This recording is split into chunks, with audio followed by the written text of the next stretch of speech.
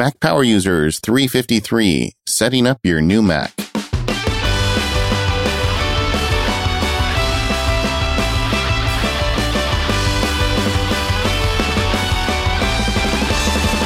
Hello, friends. It's David Sparks along with my pal, Katie Floyd. How are you today, Katie Floyd? I'm well, David. How are you? Excellent. It has been many years since we talked about setting up a new Mac, and you just bought a new Mac, right? Yes, I've gone through the process and I have the scars to prove it. So we're going to talk a little bit about setting up a new Mac, what to do with your old Mac, and we're going to talk a little bit about the new MacBook Pro. Yeah, wait a second. You have scars? I mean, you're on a podcast called Mac Power Users. How could this be hard? It's incredibly difficult. Yeah, it is. Actually, there are traps to fall into when setting up your new Mac. So we did a show on this way, way long ago, but times have changed. Technology has changed, and I think our strategies have changed. So it's time for an update. So the late 2016 version of setting up your new Mac is about to begin. Let's start with, actually, before we talk about your new Mac, let's talk about what you do with your old Mac. Yeah. So the first place to start with setting up a new Mac is probably before that new Mac even arrives. I like to do a little spring cleaning on the old Mac that you're getting ready to get rid of, that you're repurpose, recycle, pass down, whatever it is you're going to do. Presumably, you're going to do some kind of transfer of data from that old Mac to the new Mac. And you certainly don't want to transfer anything that you don't have to. So I think it's a good time to clean the cruft out of that old Mac. Things that you may not need, apps that you no longer use. Just a good time to give it a good old dusting off. Well, and this really partly depends on what you're going to do with it. Usually when you get a new one, it means you're not going to keep the old one. I mean, some people have an extra they want to spare or something like that. But a lot of times you're handing it down or you're selling it or you're putting it in use somewhere else. So that, I think, plays a role in this. If you're going to be handing it down to a friend or selling it, you're going to end up wiping it. And we'll talk about that later, about how you kind of wipe all your data off of it before you get rid of it. But if you're keeping it, then it's even a better case for cleaning the cruft. And the other piece of this is whether you're going to migrate it, because when you're saying that new one, and this is another foreshadowing of something we're going to talk about later, there's a way to just connect them and let them migrate over to one another. And in that case, you definitely want to clean the cruft. But it partly depends on what your intention is with the device. Well, I think you're going to transfer some amount of data, even if you're just transferring pure files and folders. Why not go through those anyway? I mean, why do that on the new Mac? Now's a good time to do it. You're thinking about it, do it on the old Mac as well. And so what I typically do is I go through and I uninstall any unnecessary applications, especially applications that I think that I'm not going to transfer over to the new Mac, for a couple of reasons. Even though I typically don't transfer my applications from one Mac to another, it's a good time just to clear that cruft out. And I'll keep my old Mac typically for a week or so after I have a new Mac. I did not this time, and that might have been an issue. And I'll go through the old Mac to see and make sure I've transferred everything over to the new Mac. So if I have something I know that I'm not going to transfer over to the new Mac, might as well just get it off of the old one anyway. I think that's good advice. Another piece of this is large files. It's a good time to take a look at large files on your drive. We had a sponsor years ago. They were named Daisy Disk, and it's just a really great app. They've continued to upgrade it. They don't sponsor the show anymore, and that's cool. But but man, I use this every time I have that problem. It has these great little circles that shows you kind of the areas of your disk drive. You can go through it, and it does a good job. The app has continued to be developed over the years. And I've never had to buy it again, so they're always updating, which is great. If you don't want to spend money, if you go up in the left corner where you've got a little Apple icon, there's the About This Mac. And something that Apple has actually improved a lot since the last time we talked about something like this is the displays there. And if you go to storage, it shows you the available space on it. It shows you what it's calculated out. And if you click on the little manage button there, there's some real good options for you. Some of them are make me a little nervous, like Store in iCloud. We've talked about that in recent shows. I'm not sure you should be pushing that button yet, but you can have it empty the trash automatically. And there's a button called Reduce Clutter, which will go through and look at the files on your drive and organize them in different ways for you to kind of see them. It's not as good as Daisy Disk, quite frankly, but it does give you a way to find large files. So this is a good time as part of that spring cleaning. Look at those and decide, do I want to bring that file over to the new Mac, or is this something I need to archive, or is this something I don't care about anymore and I can delete? That's like, as an example, I had a bunch of drafts of some of the books I've written where I had like beta versions of the books as I was testing them, sending them to friends before they got released. And I realized, I have like a lot of space used up for these versions of the book that never shipped and have been basically replaced by the final version. So why am I keeping all that stuff? So I went ahead and deleted a bunch of it and freed up a bunch of space. Another good one that I believe is still free, and it's made by our friends, the Omni Group, and it has continued to work. I've used it as recently as this most recent version, is Omnidisk Sweeper. Now, it shows things in a very different format. It shows it in a much more hierarchical outline type format, not the centrifugal circles that DaisyDisk does. But it's another good one and a free one that I've used for a long time. So in addition to doing a little cleaning on the old device before you make the transition, a very important thing, and something a lot of people miss, is deactivating registered software. And this is a trap that you can get in. It comes from some of the biggest companies are the ones that cause these problems. I remember like Adobe is a good version. I had bought a version of Adobe Acrobat. I paid like $400 for it years ago, because it was before I discovered PDF Pen. And so for a while I was moving that from different Macs, but if I didn't unregister it and then I bought a new Mac, and it would check and say, oh, you already used that registration code on the old Mac, so you're no good anymore. You can't use our software. That was their like copy protection. And the problem was I had sold the old Mac before I realized it, and it was a huge pain in the neck to get it sorted out. That's the kind of stuff you can get in trouble with. So Adobe is one. What are some of the others that you need to deactivate, Katie? iTunes is one now. You can fix it after the fact, but it's much easier if you can just deactivate iTunes before you get rid of the old Mac. And don't forget, if you have an Audible account linked to that you deactivate Audible on that machine as well. You also do that within the iTunes interface. Yeah, and Microsoft has actually got better at this. They used to be a big pain for Microsoft as well. You had to unregister your license for Office. If you have an Office 365 subscription, you can go on the Office 365 account and unregister an old device. I looked recently, and the old MacBook I had was still on there, so I unregistered it. And so you can do that online. But if you want to be cleaner about it, take care of that before you get rid of the old device.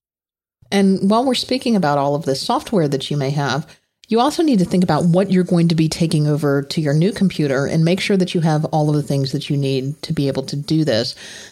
Serial numbers are still a thing. And so although the Mac App Store makes this less of an issue, you need to make sure that you have everything that you need to install all of that new software on your new computer. So this is a good time to go take an inventory. Make sure that you have all the serial numbers for the applications that you regularly use. I store mine in 1Password. I think that's a good place to keep it so that you know that it's there. It's also good to occasionally go through there and clean out the cruft that may have accumulated in there as well for stuff that you no longer use or old versions that you don't need. Some people just use a spreadsheet. I used a spreadsheet for many years. I now put all that stuff in 1Password. But you want to make sure that you have all your serial numbers, and then also make sure that you have your installers. Most of these things can be direct downloaded from the internet, but there's some legacy or specialty software that may require specific installers. And I've saved a lot of these on my NAS over the years. How about you? Yeah, this goes way back, Mac Power users. I used to have a Hazel script that would save those to my local big storage.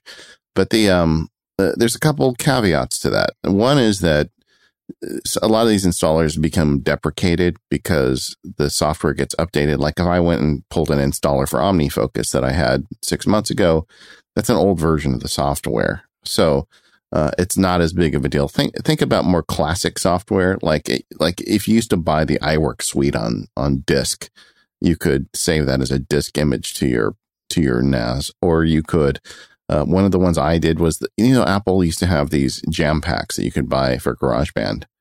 And this is really old stuff, man. I'm starting to feel old again. I keep saying that, but there were these great collections of instruments and music, and I use a lot of this stuff when I'm producing videos because I like to kind of come up with my own music. I've saved all of those, and those are the kinds of things that I have to pull over to a new Mac that I can't get any other way. You know what I just had to install this weekend? What? iDVD. Oh, yeah. You told me you were working with iDVD again.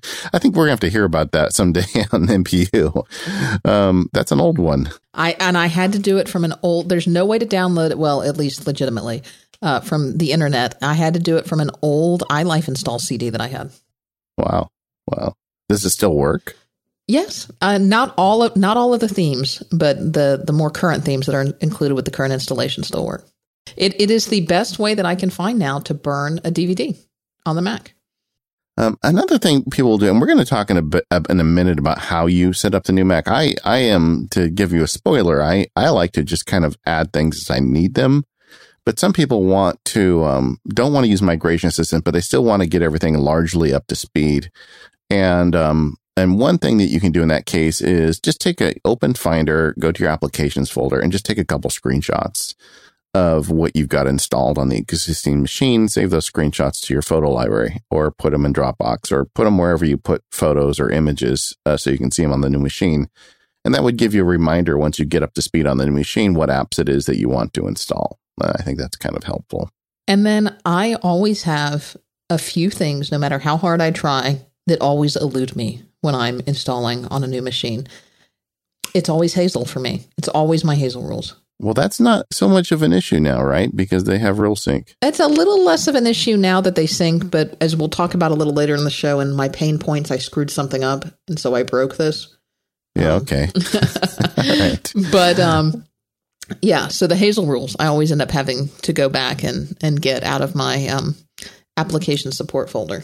Yeah, I set up more Macs than the average bear because I think, I buy more Macs. One of the ones that used to always get me is all my automation stuff, like Apple scripts and even just little, shell scripts and things that I use to kind of speed things along. And I got in the habit, and I've been doing this for years, but I keep a Dropbox folder called just automation. And every time I make an Apple script, or every time I use some kind of bit of code, I save it to that folder in Dropbox. And that way, I could go to any Mac in the world and go ahead and download that stuff. And I still have to do some assembly, and there's still I kind of have to glue it together again on a new machine. But at least I have all the source stuff I need. And now it's just ingrained with me. Every time I pick up a new script, I make wherever I'm putting on my Mac, a copy goes into that folder in Dropbox. And it really has saved my bacon with new machines. And if you haven't done that yet, take a long look at any scripting and automation stuff you're doing on your existing Mac and try and get that stuff saved to Dropbox or some other place. iCloud would work too, before you pull the plug on that old one, because you don't want to have to recreate that stuff. It takes a long time, and you've already done it once.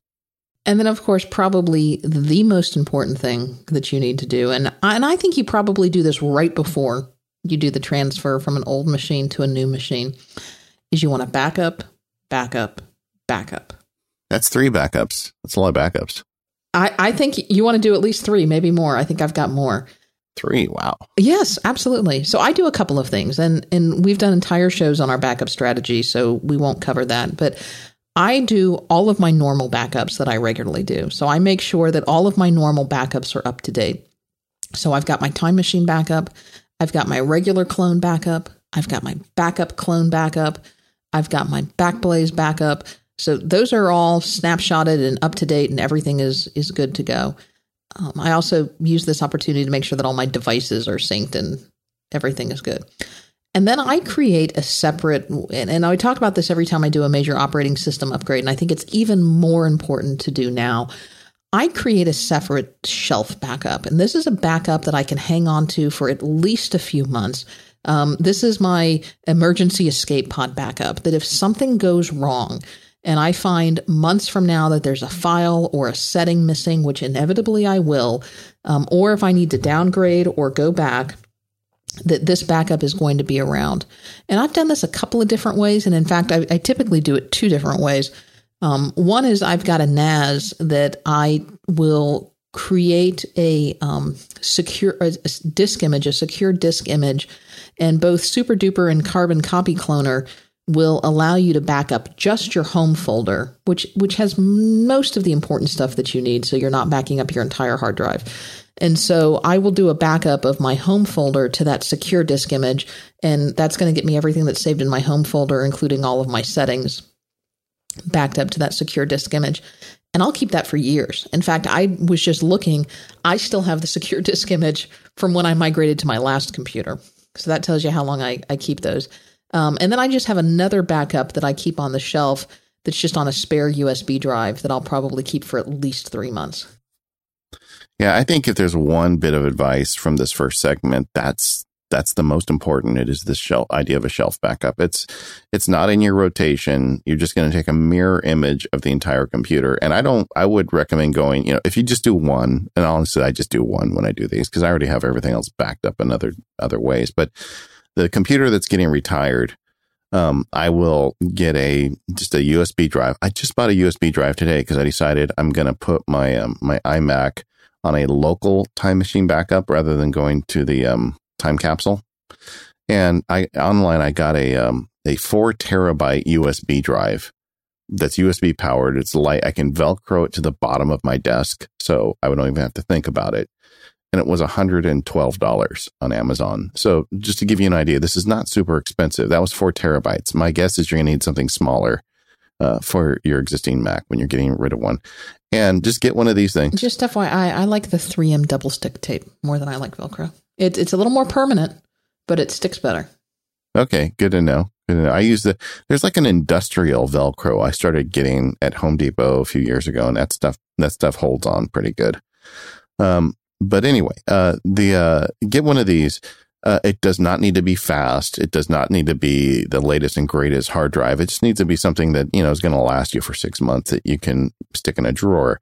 And the reason you stick it in the drawer is because inevitably, like Katie says, in 6 months, you're going to say, oh yeah, what about that one special video song I produced and I put in that unique folder for some reason? Everybody has that file. Maybe it's a picture of your uncle or whatever. And you just throw that in a drawer, and it's like miniaturizing your existing Mac into just its most basic atomic level, and it takes up no space. You throw it in a drawer, and then if you ever need it, it's there for you. And like I said, if there was one piece of advice you take from this entire first segment, it's get that backup drive. One other thing that occurred to me while Katie was talking about backups, though, was something I think you need to be aware of also in 2016 is just making your iCloud and whatever other cloud-based storage is up to date. Make sure if you're storing your photos in the Apple Photos app, make sure whatever's on that Mac is cloud backed up. If for some reason it's not, run photos long enough to make sure it is. Make sure all your Dropbox stuff is up. Make sure all your iCloud stuff is uploaded, because once you take that thing off the grid, if those things were stored locally and for some reason not in the cloud, that's going to be a big hitch in your giddy up. So take a minute, check all your cloud accounts and make sure they're all up to speed as well before you move on to the next one. And I misspoke. It is Scotch heavy-duty mounting tape, not 3M mounting tape. I'll put a link in the show notes. Okay, I'll get some. It's very important. I have a couple of rolls. I have a roll at work and a roll at home, and you just never know. I use this to stick my Apple TVs to the back of my TV. A little dabble, do you? I used to cover the back of my Apple TVs with this tape and stick it. And I had a little issue where I couldn't get the Apple TV off the back of my TV. So yeah, don't have to overdo it. Katie's tip for the show. I want to take a moment and thank our longtime sponsor, Smile, for their support of Mac Power users. And I want to talk to you a little bit about Text Expander. I want you to consider giving the gift of Smile this year and give someone the most precious gift of all, time. You can do that by giving the gift of Text Expander, and you can learn more by heading over to smilesoftware.com/MPU. You know that I am a huge fan of Text Expander. In fact, as we discuss in this show, it is one of the first apps that both David and I install on a brand new Mac because we simply cannot function without Text Expander on our Mac. Why? Because it allows us to quickly and easily expand small little letters into great big snippets of text. In fact, if you look at the Text Expander preferences, you will see that I have saved days of my life by using Text Expander. In fact, it's a pretty neat statistic if you go look at it from time to time. And if you know how invaluable of a tool Text Expander is, then you probably want to help your friends, families, colleagues, and loved ones save as much time as you have by giving them the gift of a Text Expander subscription. You can even help get them up to speed quickly by sharing some of your favorite snippets groups. Now, and of course, we shouldn't be limited to sharing just TextExpander. You know how easy it is to wrangle your PDFs with ease using PDFpen for Mac. And with PDFpen, you can scan, OCR, edit, and even export your documents into Word format. So why should you keep all of that PDF fun to yourself? If you have a friend or colleague who is struggling with PDFs or perhaps using the built-in PDF reader on their computer or another tool, maybe they don't know that there's a better way. You can give the gift of PDFpen for Mac, PDFpen for iPad or iPhone, or PDFpen Scan Plus to a friend or colleague as well. And you can give this gift by using the Gift This app feature on the Mac App Store. So with the holiday season upon us, I want to encourage you to think a little bit about all the time and frustration and hassle that the great tools made by Smile have saved you. And think about maybe giving the gift of the tools of PDFpen and TextExpander and PDFpen Scan Plus and PDFpen for iOS to your friends and colleagues as well. And also, if you think about it, maybe you could also this holiday season say thanks to one of your favorite developers for making all of these great apps. For now, you can get more information by heading over to smilesoftware.com/MPU. And we want to say thanks to the fine folks over at Smile for their longtime support of Mac Power users. Okay, forget about that old machine, Katie Floyd. You got a fancy, probably white box from Apple, and you open it up, and you had that hallelujah moment with your new hardware. You pulled it out. Did you get the little thing on the screen where it's got the little thin, like rice paper on the screen that you can peel off? No, there was a little protector thing between the keyboard and the screen, though. That's what I mean. And then they've got the plastic you got to unwrap. I mean, all that stuff. You got the whole ritual you go through. How are you going to get data on this fancy new machine? Well, generally you have three options, I think, for transferring data. And let's kind of take a moment to go through these. So option one is you can use Migration Assistant and just move everything over. In fact, Apple will walk you through this first thing when you open a new computer. There's another option, which I kind of think is a partial migration. And that's where you migrate really just your data only, but you don't bring any apps over. And so that migrates things like your documents and your settings. And then the third option, which is what I typically do when I get a new machine, is you can just start completely fresh. You don't migrate anything over and you start from scratch. So let's kind of run through those options and talk pro cons. Yeah, well, to me, there's a spoiler with this one too. Take option 3. I mean, if you're listening to us, don't bother with options 1 or 2. The problem with Migration Assistant, which was awesome years ago when cloud storage wasn't much of a thing, is I think that Apple's moving too fast. The processes are changing, and it's just too easy to get some kind. You talked about cruft earlier. Why on earth would you want to take all the cobwebs out of your old house and move them into your new house? And that's what you're doing with Migration Assistant. If there is some kind of corruption or something, I think you're just asking for it with Migration Assistant. And tell me if you disagree, Katie, but in my opinion at this point, I don't think Migration Assistant is a good option anymore. I'm against it. All right.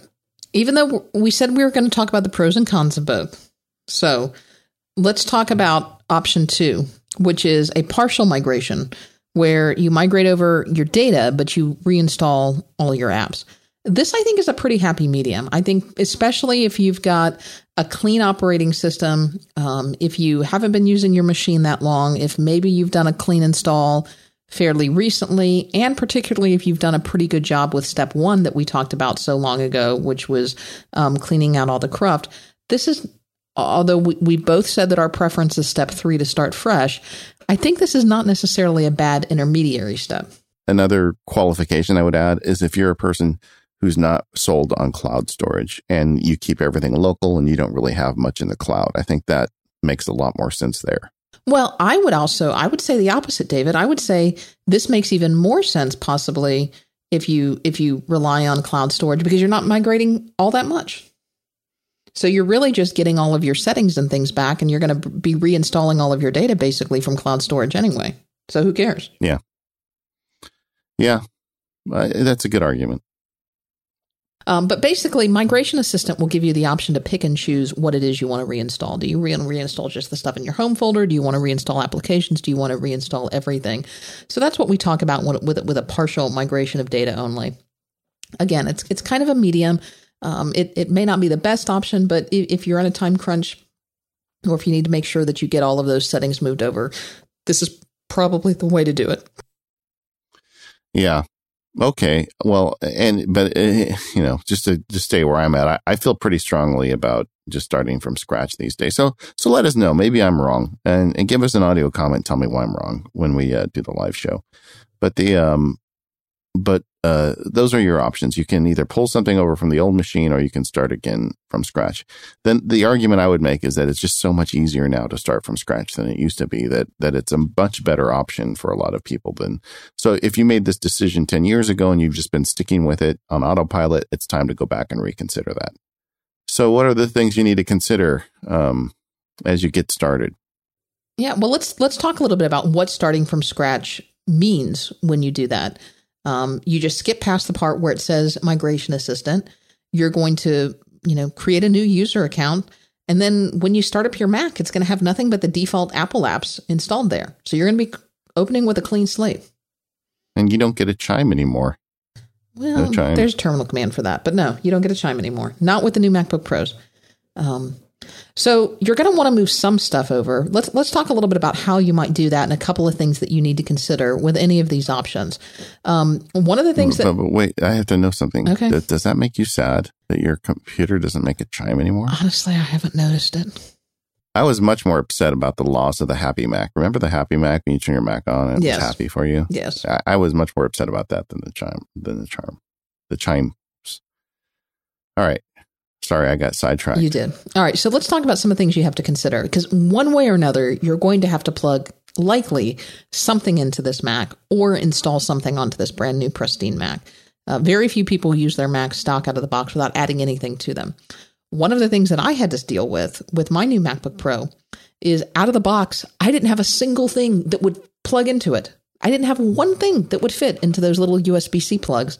And so something to consider is, physically, how am I going to connect any of these hard drives or any of these backups that I just made to my new machine to transfer my data over? Yeah, it's particularly true right now as we're going through a transition in ports.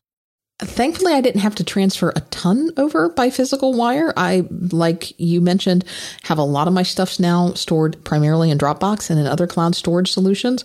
I would say, at this point, and this is really interesting if you think about now versus when we started doing the show, I would say 90+% of my stuff came over wirelessly by Dropbox or downloaded through the Mac App Store, probably closer to 95%. Yeah, it's so nice. That is a really nice thing. But still, I did have to think about it because some things had to be plugged into it. So that is a consideration that you need to make, is how are you going to physically connect either your old machine or your backup hard drives to your new machine to transfer your data? And so make sure that you have the right dongle, and I'll give you all of my thoughts on dongles and tell you about all the dongles that I bought a little bit later in the show. The other thing that you need to think about is, will your existing hardware work with your new machine? And even if we're not talking about physically plugging in hard drives, think about all the peripherals that you have. Out of the box, my monitor didn't work with my new machine. My ScanSnap didn't work with my new machine. My CD burner didn't work with my new machine. My mouse and keyboard didn't work with my new machine because they use that little USB RF sensor from Logitech. They're not Bluetooth. Is it fair to say that anything that has the old USB connector didn't work with your new machine? Nothing I owned worked with my new machine. I guess the printer worked because it was an AirPrint printer, but that's it. So all things to think about. All right. And especially now, because we're in the midst of this transition. So get the adapter before you leave the store if you need to pull something off a hard drive, or you're going to have a little bit of a problem there. Other things you have to think about are software compatibility, especially so if you're moving between different OSs. I know several people, probably not in the Mac Power Users audience, but probably people who the only time that they ever upgrade their software or they upgrade their operating system is when they get a new Mac. Yeah, I think that's more of a PC thing, but it happens more often in the Mac community than you would think. Yeah, you probably see it because you're in the user groups, right? But most of the software you get these days, you don't have a choice. I mean, Microsoft Office is great. They tell me that I need to update my updater, and they update the updater, and then the updater tells me update Word. So I get 2 for 1 with that one on a regular basis. I mean, most people that are running current software, because it's all connected to the cloud, get those updates forced on them. What kind of software isn't auto-updating at this point? Well, anything that you don't pay. I mean, some things you pay for that you haven't paid for the update. So maybe you have an old version of something, but only the new version is compatible with your system. You know, for example, especially if you're using an older operating system, QuickBooks from a few versions back is not compatible with Sierra. Of course, Intuit. Of course. Yeah. Or Adobe from several versions back, if you're not using the cloud-based software. There are a lot of people, David, who don't have the most recent versions of all the software that they're running, or who aren't subscribing to fancy subscription services for their software. Well, and it's funny how we keep coming back to these super big software companies as being the ones that are most difficult with. I mean, like Pixelmator, I bet just download it onto your new Mac, no problem. You know, it seems to me like these big companies need to get it together. All right. Well, you want to talk about the apps we use to start up the new computer as you're getting loaded up? Yeah, let's talk about that, and then we'll talk a little bit about what to do with your old Mac. So, well, let's do that first, and then do the starter apps, because I think that's going to take a while, talking about our starter apps. Well, so what do you do with your old Mac? We'll do this a little bit out of order, and I'll say do what I say, not what I did. But let's think about, first off, how long should you keep your old Mac? I mean, a lot of these new Macs are very expensive, and I know a lot of people, myself included, wanted to sell their old Mac as quickly as possible to finance the cost of the new Mac. Yeah, it's funny. People are of two camps. I know that we have some listeners that have a shelf somewhere with a stack of them going back, ages to maybe a 512 Mac, back to the beginning. I want to turn them into cash, get them out of my life, or hand them down to my kids. I don't keep them long. The whole reason for that big, talk about getting the special drive and saving it to the drive and keeping the drive in your drawer is so you can get rid of the old Mac without having to worry about it. So, I would say a couple weeks probably, just to make sure everything's working. I would certainly check the integrity of my backup drive to make sure it had all my data on it. But if that was okay, I think that would be fine. I have, in my years of doing this, I've never been able to, or I should say, I have never been unable to get something I needed off that backup drive.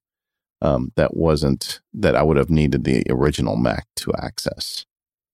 But that also goes back a little bit to me talking about earlier, making sure you have all your cloud backups done, making sure your photos are uploaded and all that stuff, because that's something you would need the old Mac for.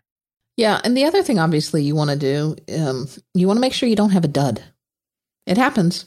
Sometimes you get a dead on arrival machine, or you find out that the machine just simply is not going to work for you. And if you've already sold your old Mac, you may be stuck.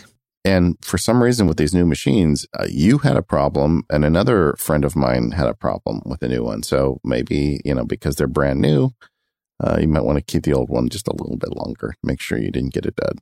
All right. And we did a whole show about selling your old hardware. So we'll put a link in the show notes. But just the brief rundown is securely erase your data. Job number one, get your data off the thing, reinstall the new operating system. But before you run down that, let's talk for a second about securely erasing your data, because there's been a lot of stuff going back and forth about that with how do you do that in the age of an SSD, because Apple has actually removed the option now to secure empty trash and to secure erase your built-in hard drive now, or to zero it out, because you're not really supposed to do that with SSDs anymore. So what do you do?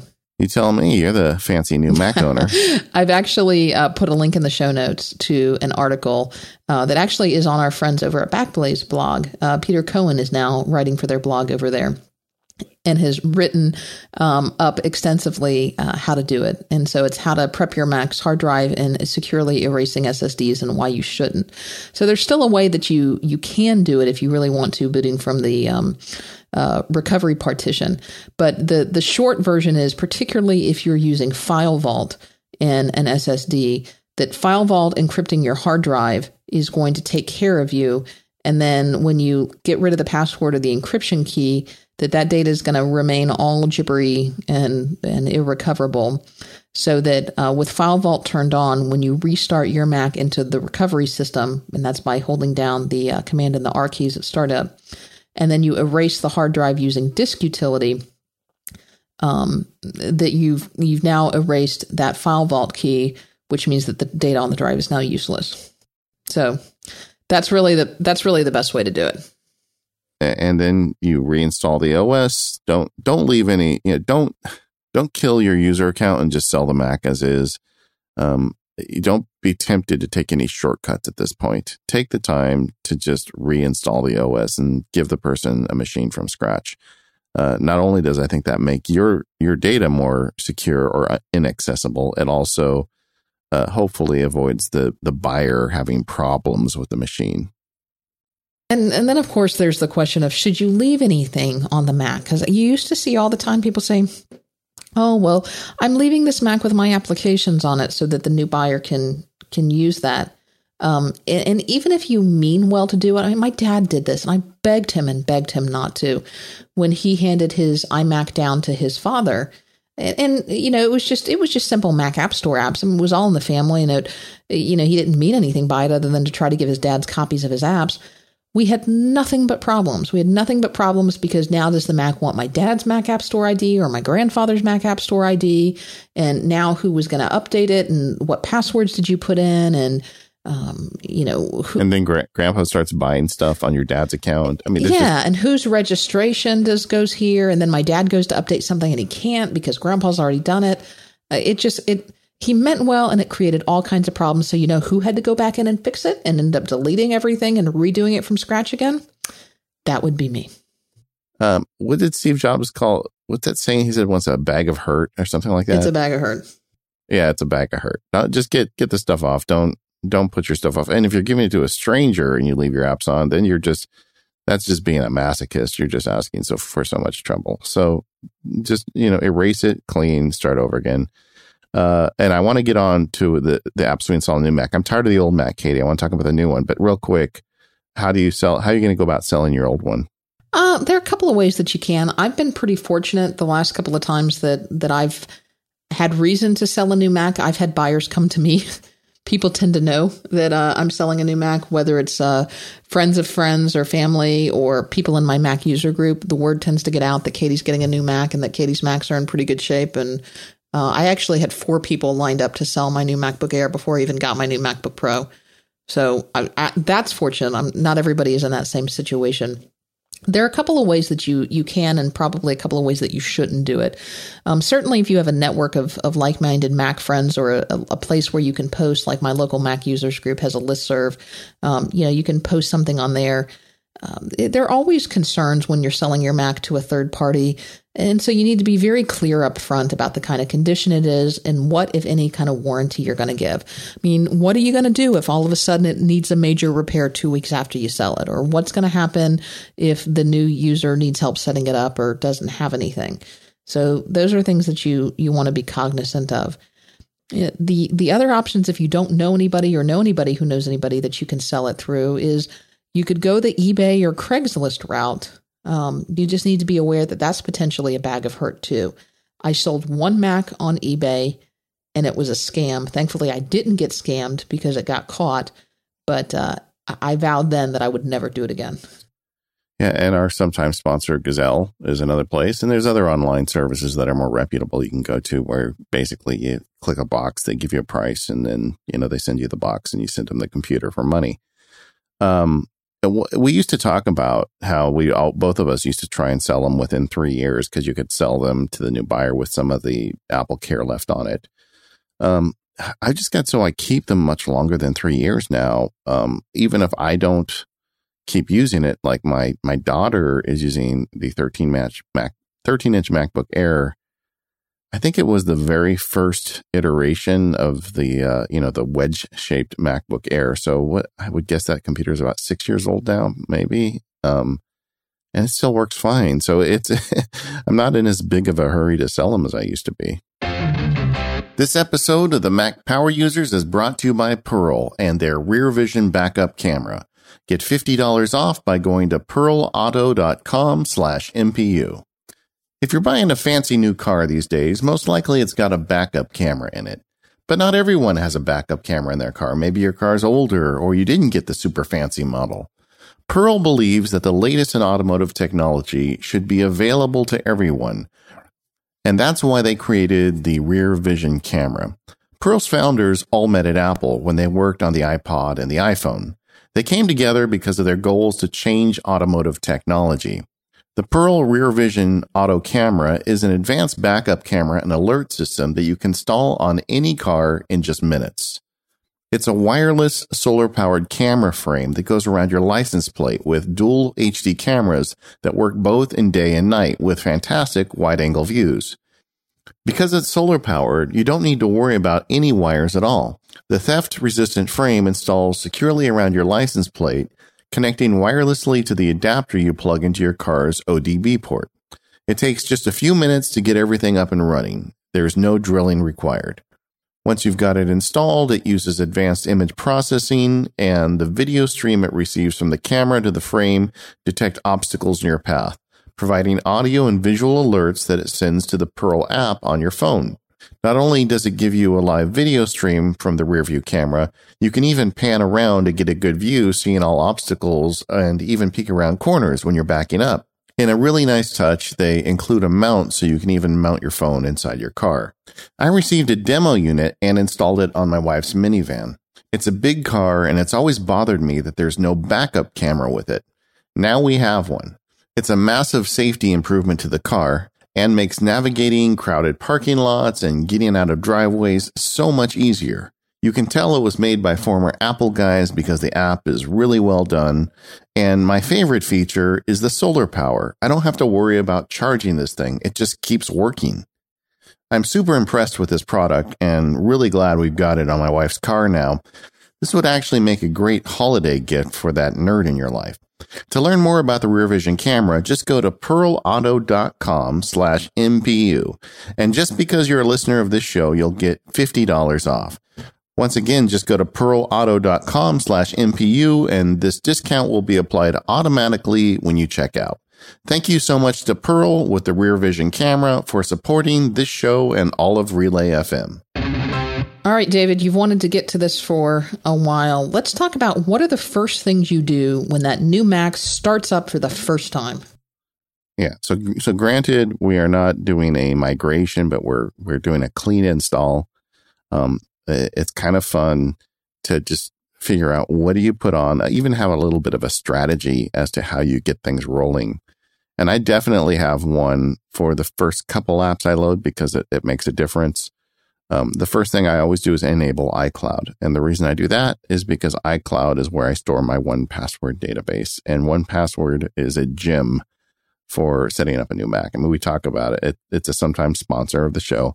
But in addition to storing your passwords, it also has a really great function where it stores all of your license keys and just all the little bits of data you need when you're setting up a new computer. So I want that as soon as possible. So I turn on iCloud, and also at the same time I turn on File Vault. So because why shouldn't it go ahead and just start encrypting right away, especially if it's a laptop, but even if it's a desktop, I'll just turn on File Vault as I get started.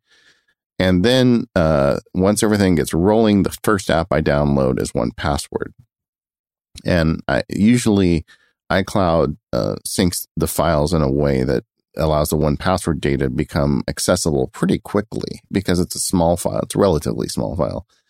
And 1Password will see its database. And when you load up 1Password for the first time, it'll say, oh, I see there's a 1Password file on iCloud. Would you like me to use that? And you say, yes, I would very much. Thank you. And suddenly you've got all the stuff you need to get rolling. And you know what the next one is, right, Katie? Yeah, I'm guessing text expander. Oh, Dropbox. You got to do Dropbox. Yeah, I thought you'd already done I got it in the outline, Katie. Yes. It says I wasn't paying attention. but Dropbox, yeah, because I store a lot of data on Dropbox. If you're not a Dropbox user and you're just using iCloud, then you don't need that step. But that big Dropbox download to me is also something I want to get going. So if within the first hour you can get iCloud set up, get the File Vault rolling, 1Password and Dropbox going, you've solved a lot of your problems. And one thing I would mention, Dropbox does this ingenious thing where if it's on a network where there's another computer that has the Dropbox data on it, it will do a bunch of the data transfer Wi-Fi directly over the local network as opposed to going up to the cloud and pulling it down, which gets your bandwidth out of the way, saves you some bandwidth if you've got bandwidth restrictions, and it also allows the data to transfer much more quickly. But if you've got a lot of Dropbox storage, maybe the thing to do at that point, you can just just let it go. I mean, like if you're doing it later in the day, say, okay, I'll just leave it running overnight. So in the morning, it'll have all my data on it. If you can't wait, however, another thing I do very quickly is I install Text Expander, because once again, I've got some automation stuff in Text Expander that even as I'm setting up a new Mac, I want to have available to me. And honestly, when I'm on a keyboard and I type a snippet and something doesn't happen, my mind blows up. And then there is what I call the App Store sweep. And I bet you did one of these in the last couple of weeks, right, Katie? I did, yep. It's so fun, based on, remembering the old days of pulling out the CDs and loading up and, digging for the license codes. I mean, there's a lot of things that people don't like about the Mac App Store, and they're legitimate complaints that both users and developers have. But when you're setting up a new Mac and you can just scroll through the list of purchases, if you go in the App Store and you click, there's a little purchased button, click on that and just scroll through it and you'll see everything you've ever bought in the Mac App Store. And you click one button and it installs the app. There's no license code to install. There's no updates to worry about because you're getting the most recent version. And that is the best selling point for the Mac App Store that exists to my mind, is when you set up a new Mac, it is so ridiculously easy to go through. And I was looking recently, like one of the first apps I got through the Mac App Store when it first started, how many years ago, was Evernote. And even though it's at the bottom of the list, because it's one of the first ones I bought or downloaded, I still use that. And I still get the current version of Evernote when I click that button. So while your Dropbox is grinding in the background and while this thing is getting itself set up, going through that App Store sweep and just pressing the buttons, you'll be amazed how quickly you get the lion's share of your apps rolling on this new computer. Can I just take this moment to do my quarterly rant on how much potential the Mac App Store had and how it was so floundered away? Yeah, I would argue that it's not floundered away. I'd argue that they have not taken advantage of it, but it's still not too late to fix it. I think in some respects it is. The developers are gone. They're leaving. They're fleeing. They're running. All right. Well, let's hear the rant. Well, I think that was about it. I'm still trying to decide whether flounder is the right word. I think it's flounder. Yes. So we don't have, nor does it look like we will ever have, true upgrades on the Mac App Store. Some of the brilliant developers like an Omni Group have figured out ways to kind of work their way around it. But there's no true upgrade system. There's no really true way to try before you buy system on the Mac App Store. They're sandboxing restrictions, although they come from a good place and they come from a smart place of trying to protect our systems, have just gone so far beyond that we can't have any useful utilities in the Mac App Store. I mean, Text Expander can't be in the Mac App Store. Backup apps can't be in the Mac App Store. Backblaze can't be in the Mac App Store. None of these things can be in the Mac App Store because of the restrictions that have been put in it. Can we not have a special segment saying, hey, these are special applications? There's a reason they need to have this kind of access and this kind of utilities. Can they not go through some kind of extra vetting process in order to get into the Mac App Store? And then there's this huge problem with App Store spam. I mean, if you go into the Mac App Store and type Excel into the search box, take a look at the type of stuff that you get. You're not going to find Microsoft Excel in the Mac App Store, but you're going to get a whole bunch of Mac App Store spam in there that's just these garbage applications that are trying just to trick people into using the Mac App Store, because unfortunately now people who primarily use the Mac App Store are not the most sophisticated power users because we're all gone. I think that's a very accurate summary. But what you're talking about, David, and I love this because I just went through it, is the power and the promise of the Mac App Store is you don't have to worry about updates. You don't have to worry about security. You don't, every time you go to reinstall a Mac, it makes it so simple to find one place where you can go and re-download your apps. It's wonderful. But not everything that people listening to this show is going to come from the Mac App Store. Some people stay away because the App Store is a hot mess. Some people stay away because the apps that they like are not there. Like a good example is the Omni Group. I've bought all their apps, and I buy the upgrades that come out every year or two. And the App Store doesn't support upgrades. So we'll add that to our list of problems with the App Store. For productivity software upgrade is a legitimate model, and it's not available to me. So I buy them from Omni directly. So the next thing I do after I do that App Store sweep is I go to a few websites. I go to the Omni website and download all their apps, and then I get them installed. And then I put in my codes out of 1Password. I just open up OmniFocus. I type in my user code I got when I bought the app, and I go through and do all of those.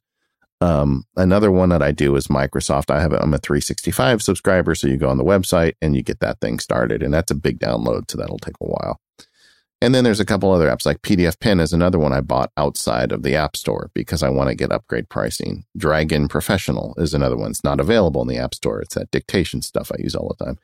So, and everybody listening to the show is going to have their own list, but you're going to have some list of third-party apps. So after you do the App Store sweep, go to your websites and download these. Now, I'm not saying you use your installers for this. We talked earlier and years ago on the show, we used to recommend that you save these installed disk images and you could just go back and use them when you set up a new Mac. But that doesn't make any sense anymore because now we have digital distribution and now these things are constantly updated and you don't want to install a year-old version of OmniFocus on your new Mac. Just go get the new one. Okay. But all this stuff so far hasn't taken that long when you think about it, right? The App Store sweep, you may download 20 apps in a couple minutes, or at least get them started. The third-party apps, you don't have to get disks and mess around. You just go to the websites, push the button, and use 1Password to put in your license key. All this stuff, that's why I'm such a fan of just starting from scratch anymore, because it just doesn't take that long. All right. So after you've got all of your apps installed, how do you get all of your settings back to normal? Yeah, I do what I call kind of the automation run. I tie up all the loose ends with automation, and I don't do them all at this point. Like I've got a bunch of scripts. I mean, my Mac is very customized. I'm on a show called Mac Power Users, so think about it, right? But I do tie up my automation. Like I get Keyboard Maestro installed. I've already got Text Expander installed. Hazel is already installed, and so I just make sure everything is generally glued together and working. And like another thing I do is I have a list of keyboard shortcuts, the Command P trick to print and the trick to save to OmniFocus. And I've got, multiple keyboard shortcuts and I've memorized them at this point because I do this often enough that I remember. But if you don't, make a list, take a screenshot of all your keyboard shortcuts. I have a series of screen shortcuts I use in Apple Mail so I can change the send from account with a keyboard shortcut. If I hit Control Option Command Q, it comes from my legal account. If I hit W, it comes from Mac Sparky. If I hit E, it comes from my personal account. So I just hammer those in, and I did post it at macsparky.com to show you how to do all this stuff and a bunch of other keyboard shortcuts. But this is what I do next, and I like to kind of just get this stuff tied together as Dropbox is finishing its download, and everything is just kind of cooking away, and I'm not going to get all of that the first time. Because at some point I will hit a keyboard shortcut like a Pavlovian dog and nothing will happen. I'm like, oh, I missed one, and then I'll go fix it. But because I've saved all my scripts and everything to Dropbox, if I do miss one, it's not a big deal for me later to go put it together. Yeah, and that's one thing that I've done is I've created a folder that I call Sync in Dropbox. And this was something that I did primarily. Okay. First, I have to say that's a hilarious name for a Dropbox folder, but okay. Well, I did it primarily because before I was working for myself, I was working for other people and I didn't necessarily want all of my Dropbox folders to sync. But what I put in the sync Dropbox folder was specifically things that I wanted to make sure synced on all of my computers, no matter where I was or where I was. So I wanted them to be on my home Mac. I wanted them to be on my work Mac. Every computer, I wanted to have everything in this sync folder. So things that went in my sync folder were, when you could start sharing where your Hazel rules syncs, I had a folder in there called Hazel, and all my Hazel rule syncs went in there. My Keyboard Maestro will allow you to share where things you can share your Keyboard Maestro rules and set up a Dropbox sync folder for them. They went in the sync folder. A couple of like the mail rules that I use, like Mail Act On and Mail Tags, they can set up sync folders. They all went in there. And so I just made sure that the sync folder was synced to all of my Dropbox accounts. Smart. Another thing you may want to look into, like if you have any special fonts you've purchased. I mean, every year, in fact, we've got it coming up. On January 1 every year, Comic Book Fonts has a sale. It's comicbookfonts.com. They have amazing fonts there. Some of them look hand lettered. And if you do any presenting, you'll find it used to use some of these fonts. They're quite expensive, though. I mean, some of them are hundreds of dollars. But every year on New Year's Day, they have a sale where it's 1 penny per year. So it'll be $20.17 on January 1, 2017. There's some great fonts in there. Hedge backwards. If you're going to buy one, by the way, get hedge backwards. I use that in presentations all the time. But I've got this folder of collected fonts I use. I have my own. I purchased a copy of Futura that I really like that I use on the website. So I've got all those saved on a Dropbox folder, and I make sure those get installed on a new machine. See, those would go into the sync folder for me. Yeah, exactly. So we're doing kind of the same thing. And then and finally any system maintenance stuff, if you put on, but once you go through those steps, you've generally got a working computer, and you're going to find a couple things you missed as you went along the way. If you're a Photos user, after you've kind of got all this stuff done, you're ready to go to bed, open Photos and just turn on the sync in Photos and let it start grinding away, because it's going to be pulling down all your photos, and that's going to take a lot of time. But, some of this stuff can happen while you're asleep. If you've got a lot of data on Dropbox, like I said earlier, that'll happen too. In a day or two, everything will be settled. But for the first day, it's going to spend a bunch of time. I mean, that's the advantage of doing this stuff now is it doesn't take as much disk swapping and finding cables and hard drives because everything's cloud-based.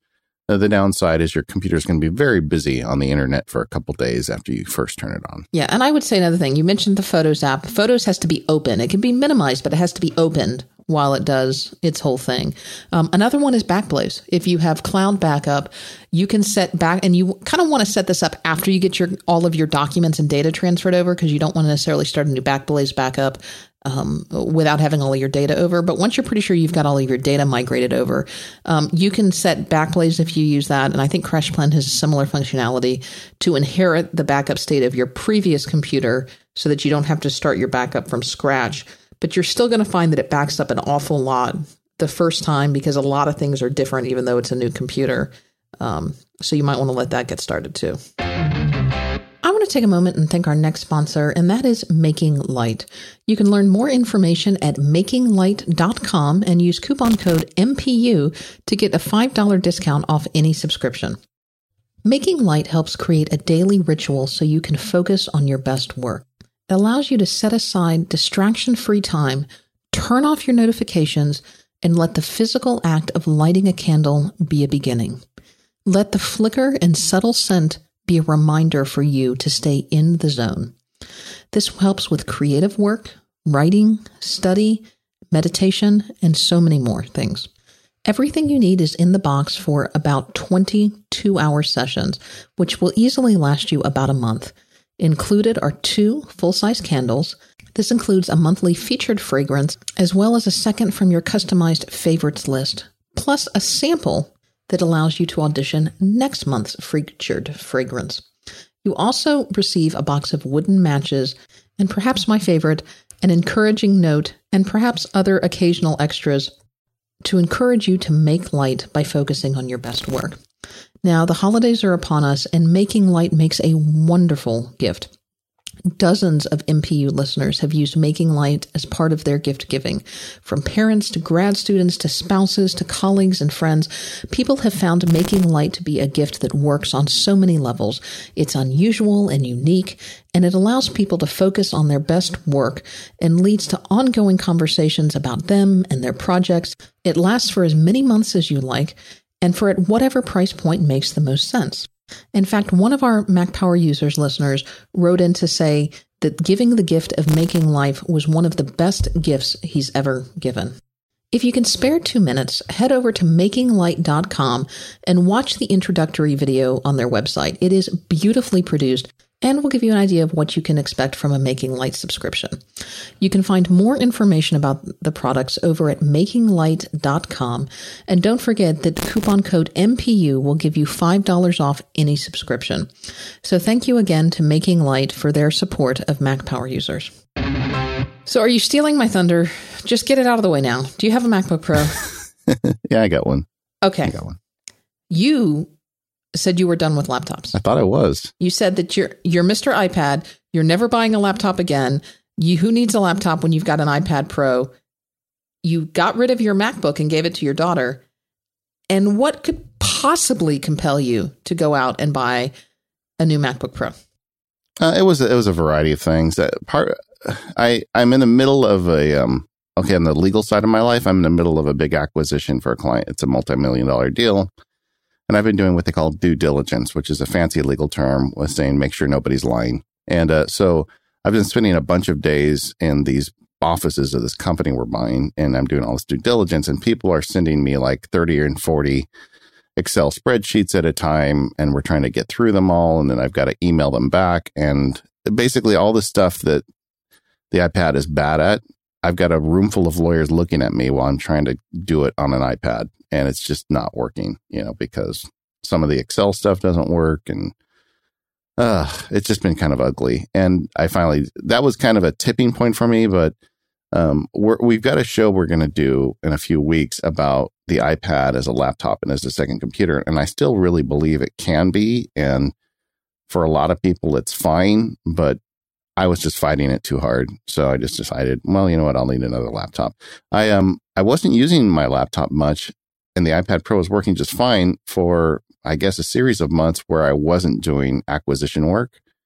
But, just a variety of things between that and also wanting to use a Mac outside of my desk sometimes, and wanting to talk about it, frankly, on the show and on the website. But the big issue for me was I was sitting in a room full of very expensive people that were getting super annoyed with me being clever with my iPad. And I said, heck with this. I'm just going to go get one.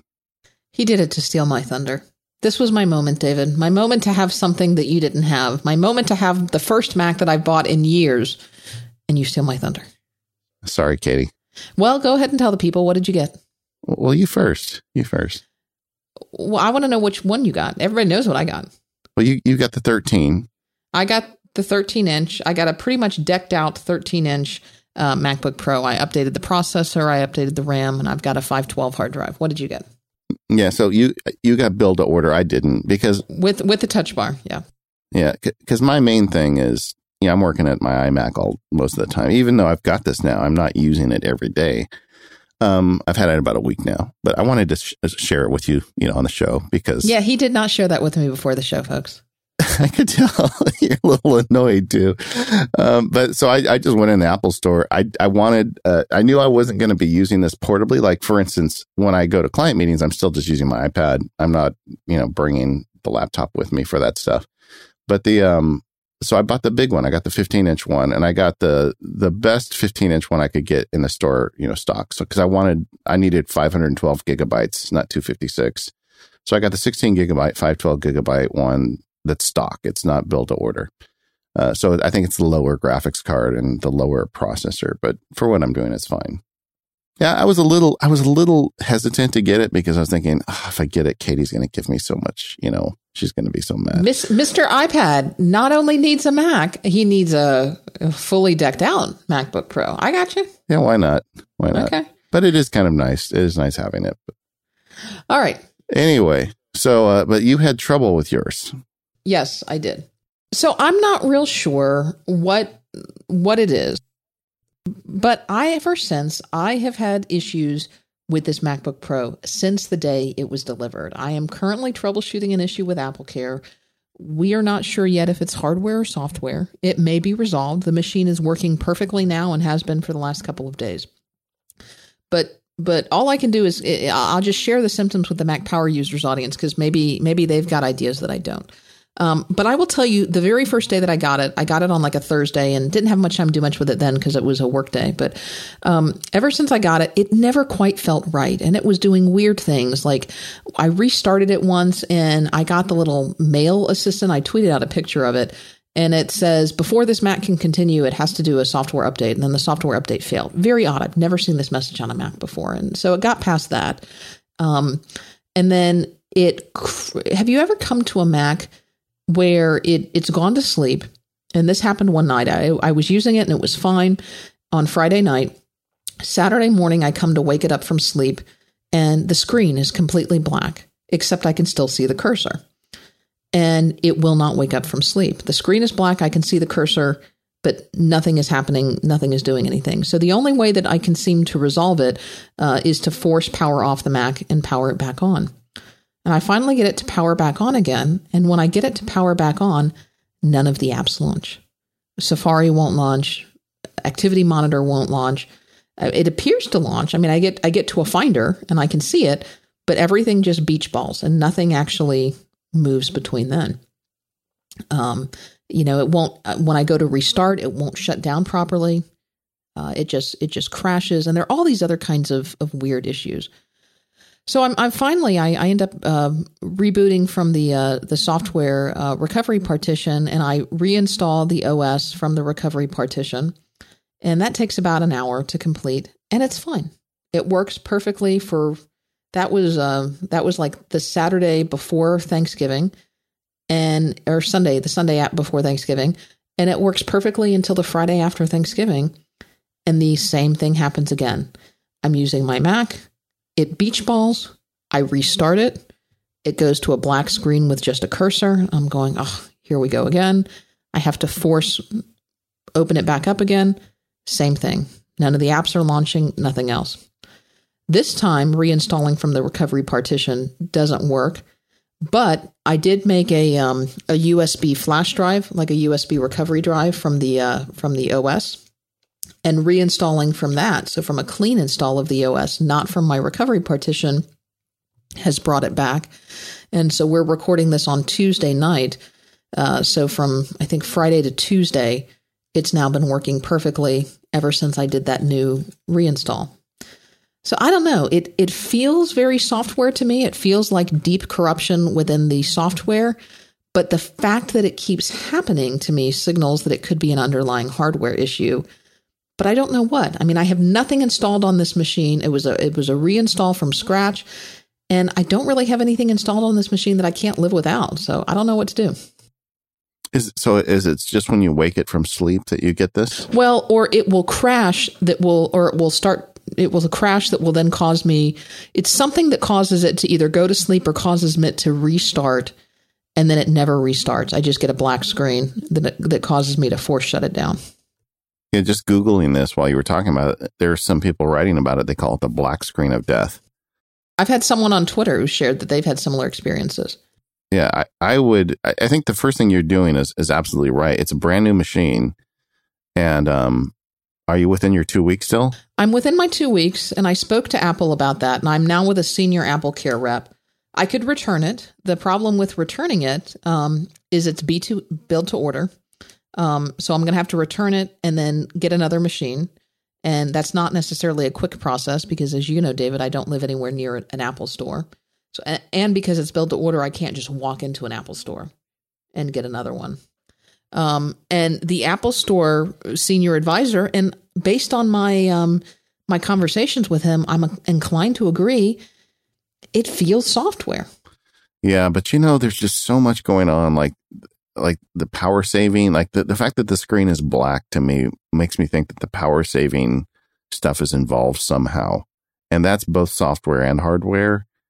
These things are so complex now. I would be so tempted in your shoes. You've still got the old one. No, I don't. I got rid of it, unfortunately. Yeah. I would be so tempted to say, you know what? I just don't feel good about this machine. Here it is. Give me a new one, please. And see, and even if you have to wait a little, I don't know how long the wait is on one of those, but that's probably a problem for you. But boy, because I have one other friend that had a problem like that, and I've got a bunch of emails who has an issue with with some audio stuff where the speaker's making funny noises, and I told him the same thing. If it's a brand new thing and it's giving you this kind of trouble, something's wrong. Just get a new one and be done with it, because you don't want to spend the next 3 years regretting keeping this thing because it's like a chronic problem. Right. And of course, the AppleCare guy asked me right off the bat, he's like, tell me what you have set to launch at login. I'm like, oh gosh, how much time do you have here? I mean, because David, the kind of stuff that we're running on it.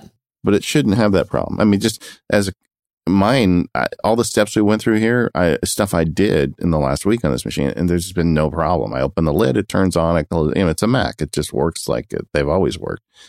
So I think there's something going on here. And so anybody listening to this that has similar issues, immediately document with Apple, especially within those first 2 weeks. Oh, yeah, I totally have. If it is a stock machine, just take it back and say, give me another one. This is not going to work for me. I don't have time to become your canary in a coal mine. And do that with the build to order. That's the hard part for you. I mean, I don't know what the answer is. Maybe you just tell them I'm going to order a new one and I want to return this one. Will you give me an exception to keep this for a month until the new one's available, and we can have it delivered to the store so you can see. I bet if you talk to the manager, Apple has a lot of flexibility in retail to make you happy. Yeah, or maybe they can move me to the top of the queue for B2O or something, because they're shipping out 4 to 6 weeks now.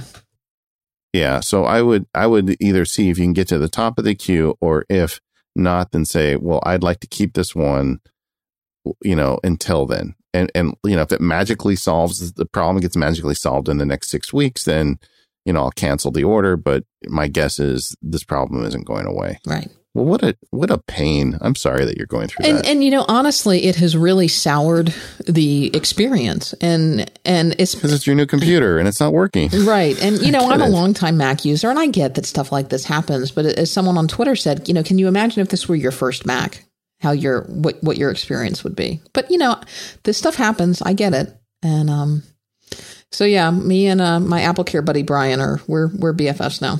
Keep another thing you do is there's a log. Are you capturing the log after you have the problem? Yeah. And Apple has sent me their specific diagnostic software so that anytime anything wonky happens, that I can launch it to do special things to capture the data for them. Excellent. Well, one way or the other, but Katie, I would get resolution to this before your 2 weeks are up. Talk to somebody tomorrow and just say, look, if it were me, I would say, look, I don't want this machine. I just don't, I spent too much money on this to have to think about this as something I have to worry about for the next several years. So, I'd like a replacement. And that's the thing is, when it works great. But all of a sudden, my experience has been 1 second it works. And then, I'm sitting here thinking, are we going to be able to make it through this podcast? Am I going to be able to upload my files to you? Because when it works great. And then it stops with no rhyme or warning. So, okay. Well, I'm sorry. Let's setting that aside. Just looking at the media, I don't see an unusual number of reports of people with those types of problems. So maybe, this isn't chronic to a lot of them, but people are experiencing it, and it sounds like you are too. Well, and these are things that you have to expect a little more of when it's first gen, because you've got new hardware, you've got new software. These things happen. But let's talk a little bit more about the computer just in general. As you know, I'm upgrading from a 13-inch MacBook Pro. I'm sorry, Air. I am. I'm upgrading to a 13-inch MacBook Pro from a 13-inch MacBook Air, and I was a little nervous about that because the MacBook Air is known as being the thinnest, the lightest, the smallest computer up until the little MacBook that you used to have was made. And I was really worried about, the MacBook Pro is typically a bigger computer than the MacBook Air. And I really did not want a bigger computer. But I can tell you unequivocally, I love the size of this computer. 15-inch was never an option for me. I love the size of a 13-inch computer. Despite this machine not having a taper in every way that is important, this machine is much smaller and much more compact than the 13-inch MacBook Air. Yeah. The reason I decided to go with the 15-inch, frankly, was another reason why I decided to get one is there are some days when I need to work on a Mac, but my home office is a corner. We have a large bedroom, and a corner of the bedroom is my office. And I don't want to be in my bedroom all the time doing this stuff. So I thought when I'm going to be away, I want a lot of screen real estate. And I knew that I wasn't going to be carrying this with me every day because, like I've said prior shows, the iPad still is a very good option for most of my work. So I said, well, then I can afford to get the big one. So that's why I ended up with 15. But I see, because you've got yours is a jack of all trades. It's your computer everywhere, and you're going to be carrying it every day. So 13 makes sense. What do you think about the Space Gray? Is that what you got? I love the Space Gray. It's a nice change. It is dark, but it is not that dark. It's not like the Black Book that we used to have when we used to have the Mac Black Book. I kind of wish it was a little bit darker, but it's definitely a nice change. And I'm glad I got the Space Gray. I don't know that I will always get Space Gray from here on out, but after years of having silver laptops, it's nice. Okay, let's talk about the keyboard. That's kind of controversial. A lot of people don't like it. They've got those new switches. You've never really spent much time on one. What is your experience with the keyboard? I hate it. Okay. You just absolutely hate it, right? I do. I do. I hate it. I will tell you that I am not a fan of the new keyboard. It feels to me a lot more. If you put the MacBook Air keyboard, which is Apple's pretty much standard keyboard, or was Apple's standard keyboard, on one end of the spectrum, and then you put the smart cover keyboard, which is the accessory to the iPad Pros, on the other spectrum, because that's about as close as you can get to having something that you call a keyboard without actually typing on glass. To me, this new MacBook Pro is far closer in spectrum to the smart keyboard cover than it is to typing on a MacBook Air. And the lack of travel to me really makes me feel like I'm banging my fingers against a hard surface. Now, I will tell you that I don't necessarily always have the lightest touch on a keyboard. I think if you're a much lighter typist than I am, you may have less trouble with it.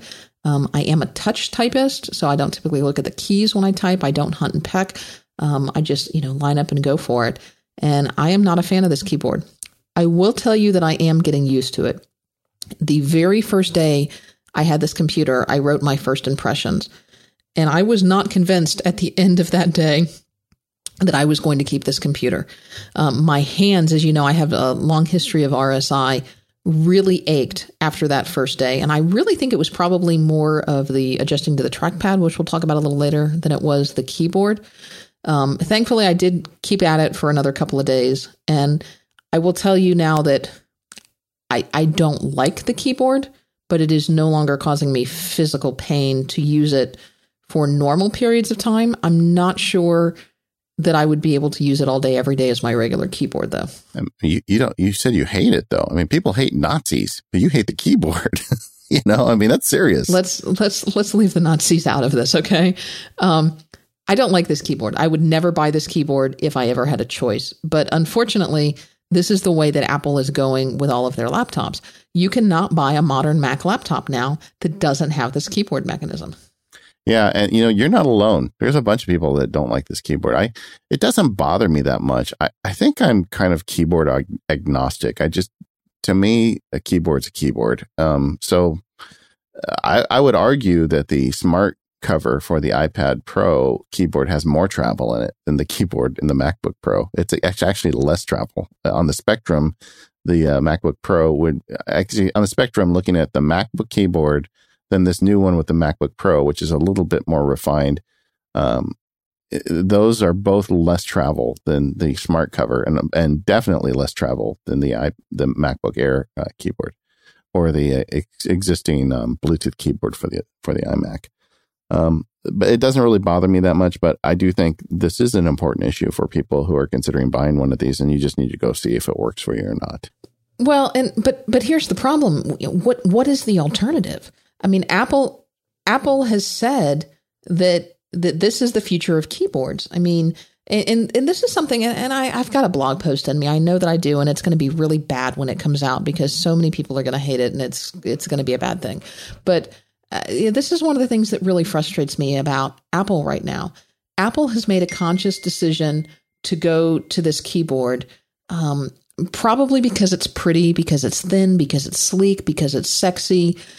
Because they wanted to make the MacBook Pro a few millimeters thinner than they otherwise could have. But did they really do any testing as to how it was from a usability standpoint?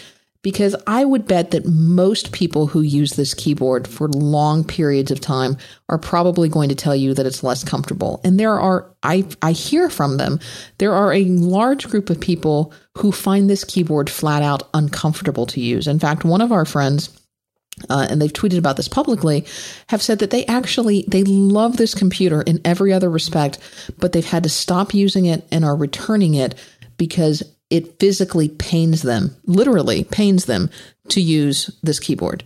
And this is an area where Apple has sacrificed quality and comfort for sexy.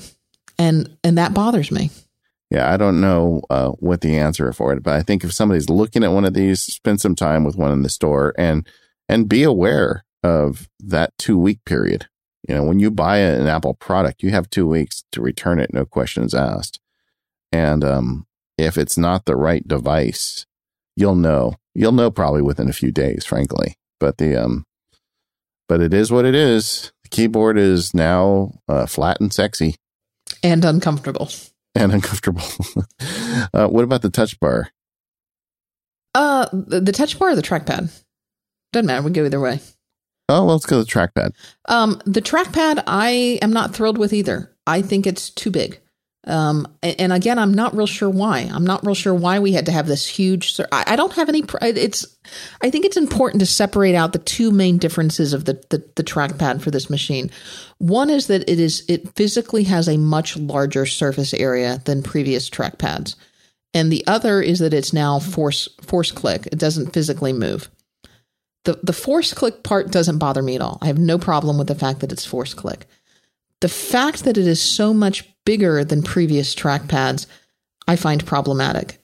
I think it again is a comfort issue. I think it is so large that it's now creating issues because your palms are resting on it. It's causing misclicks. I personally find that it's much less comfortable to use because I'm having to contort my hand in different ways particularly to two-finger tap. When you do two fingers and your thumb for a right click on the trackpad, I find that I'm missing that very often because of the way that I have to contort my hand now to do that. And maybe I have poor posture. Maybe it's the way that I'm typing on the trackpad. But I find this trackpad much more difficult to use than I found the trackpad on and I've been using trackpads for years. I've been using trackpads ever since the trackpads have come out. But I find this trackpad more difficult to use. I find it more uncomfortable to use. Not a fan. See, like with the keyboard, I'm totally with you. It is a very different experience, and there are some people that are not going to like it. I have had the trackpad. I'm not with you. I mean, I use a lot of gestures, and the bigger trackpad makes gestures easier. I mean, I love, using these crazy gestures I've developed with these. I forget the name of the third-party app now, but I run all these, trackpad apps. And are you talking about Better Touch Tool? Yeah, Better Touch Tool. I'm sorry, just brain farted. But but I also use just the built-in gestures like the swipe and the forefinger and all that. Do you use that stuff? Yeah, but I would argue that some of those are more difficult now because the thing's so darn big. Yes, I just haven't had any problems. I haven't had any problems with accidentally tapping it. I don't know. I want to see you type. Maybe we need to see your. I mean, I'm not telling you you're doing it wrong, but I mean, I wonder if that's part of it. Is the way you type maybe it just makes it more subject to misfires. I don't know. I type 110 words a minute. I mean, when I really get going. Yeah, I'm not arguing with you, but I'm just saying it's because I just have not had that issue. I actually like the bigger trackpad, but but that's okay. I mean, we can disagree on stuff. This sounds really negative for me, doesn't it? Not really. I mean, I think part of this is honest. I mean, if the keyboard sucks for you, somebody out there listening it may help them make a decision. I absolutely want you to tell the truth on how you feel about this stuff. Now with the touches on this new trackpad, this is the first time you've used one of these trackpads that's, not a physical trackpad. Does that bother you at all? No, the force click part does not bother me at all. That I think is fine. Yeah, it definitely doesn't feel like a traditional trackpad click. I felt with this one more than any I've ever had because I've had a couple of these Force Touch trackpads, and this one feels more artificial to me than any I've ever used before, but it doesn't bother me either. So there you have it. This episode of the Mac Power Users is brought to you by Squarespace, the simplest way for anyone to create a beautiful landing page, website, or online store. Start building your website today at squarespace.com and enter the offer code MPU at checkout to get 10% off your first purchase. The new year is sneaking up on us, and maybe it's time for you to start thinking about building a website. It may be a website for your own personal interests, your work, or maybe even a social or charitable commitment that you have. No matter the reason, it's never been easier than now to build your own website with Squarespace. You may think it's enough just to have a Facebook page, but it's not. Facebook is owned by other people. You want to own your presence on the web and you want to control it. And you can do that very easily with a website you build with Squarespace. Squarespace is the easiest way for anyone to create a beautiful landing page, website, or online store. No matter how much or how little experience you have with creating websites, Squarespace is all you need. It puts the power you need in your hands and takes away the pain points. That's why I host both MacSparky.com and my legal practice on a Squarespace website. I don't have to worry about hosting or scaling. I just got linked by John Gruber this past week and I got a ton of hits. My website stayed up and running smoothly because I'm on Squarespace. Squarespace isn't just rock solid, it's also professionally designed and it makes you look great. The site templates are stunning and they feature responsive design. You can go in and manually change them without a lick of programming knowledge. They are constantly adding new templates, so no matter what look you're going for, you can accomplish it with Squarespace. But that's just getting started. They have a bunch of additional features like 24/7 support with live chat and email. They have a commerce platform so you can add commerce to your website and start selling things right away. They even have the cover page feature so you can build a great looking single page website. If you sign up for a year, you'll also get a free domain name, allowing you to choose exactly what you want your site to be called. Squarespace plans start at just $12 a month. So go ahead and start a trial with no credit card required and start building your website today by going to squarespace.com. When you decide to sign up, make sure to use the offer code MPU to get 10% off your first purchase and to show your support for Katie and I at the Mac Power Users. We thank Squarespace for their support of this show and all of Relay FM. All right, let's talk about the touch bar. That's something that everybody wants to know about. That's what really the defining feature of these new MacBook Pros. Yeah, it's interesting because it's Apple's take. You know, when you look at Microsoft is releasing an iMac that's a full touchscreen, Apple's take is, no, we're going to put a touchscreen next to your fingers on the keyboard. And there's a whole discussion we could have about which one of those makes more sense. But this is the Apple approach at this point. And I actually, well, you tell me what you think about it first, I guess. It feels like you feel nervous now to tell me what you think about the touch bar. Well, I mean, I think we're kind of in agreement. It's not all that useful for a power user because a lot of the stuff is keyboard shortcuts. I mean, I look at it when I'm in Apple Mail and it's got the little send button that looks really clever and I can reach up and tap it and send an email, but I can also hit Command-Shift-D, which is a way I send emails without even having to move my fingers up to the menu bar. And I've done that for years and that's ingrained with me. So for someone, and in fact, I made the observation when they first announced this that I thought someone like your mom would be a really good candidate for the touch bar because she doesn't know about Command-Shift-D, right? She doesn't do that stuff. So it makes stuff accessible to her. And in applications where I'm not a keyboard ninja and I don't know all the keyboard shortcuts, things are showing up there that I am pushing. Fantastical just came out with an update just today as we record the show where they put a scrolling list of the days up there. And I've already found that useful when wanting to see what I'm doing next Thursday. I can just scroll and tap on it with my finger and see it. 1Password has done some really, I mean, there's some third-party apps that have done some really cool stuff with the touch bar. So, at first I was impressed and then I realized I wasn't looking at it much. And now I'm finding that with certain apps, I find myself looking at it more than others.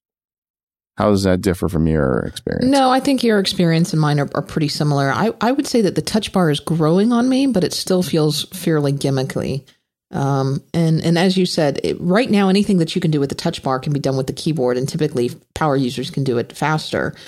There haven't been a few. Well, not anything though. Like for Fantastical is a good example. I want to see what's going on next Thursday. Yeah, that's what I was going to get to. I mean, I think right now with Apple apps, that's true.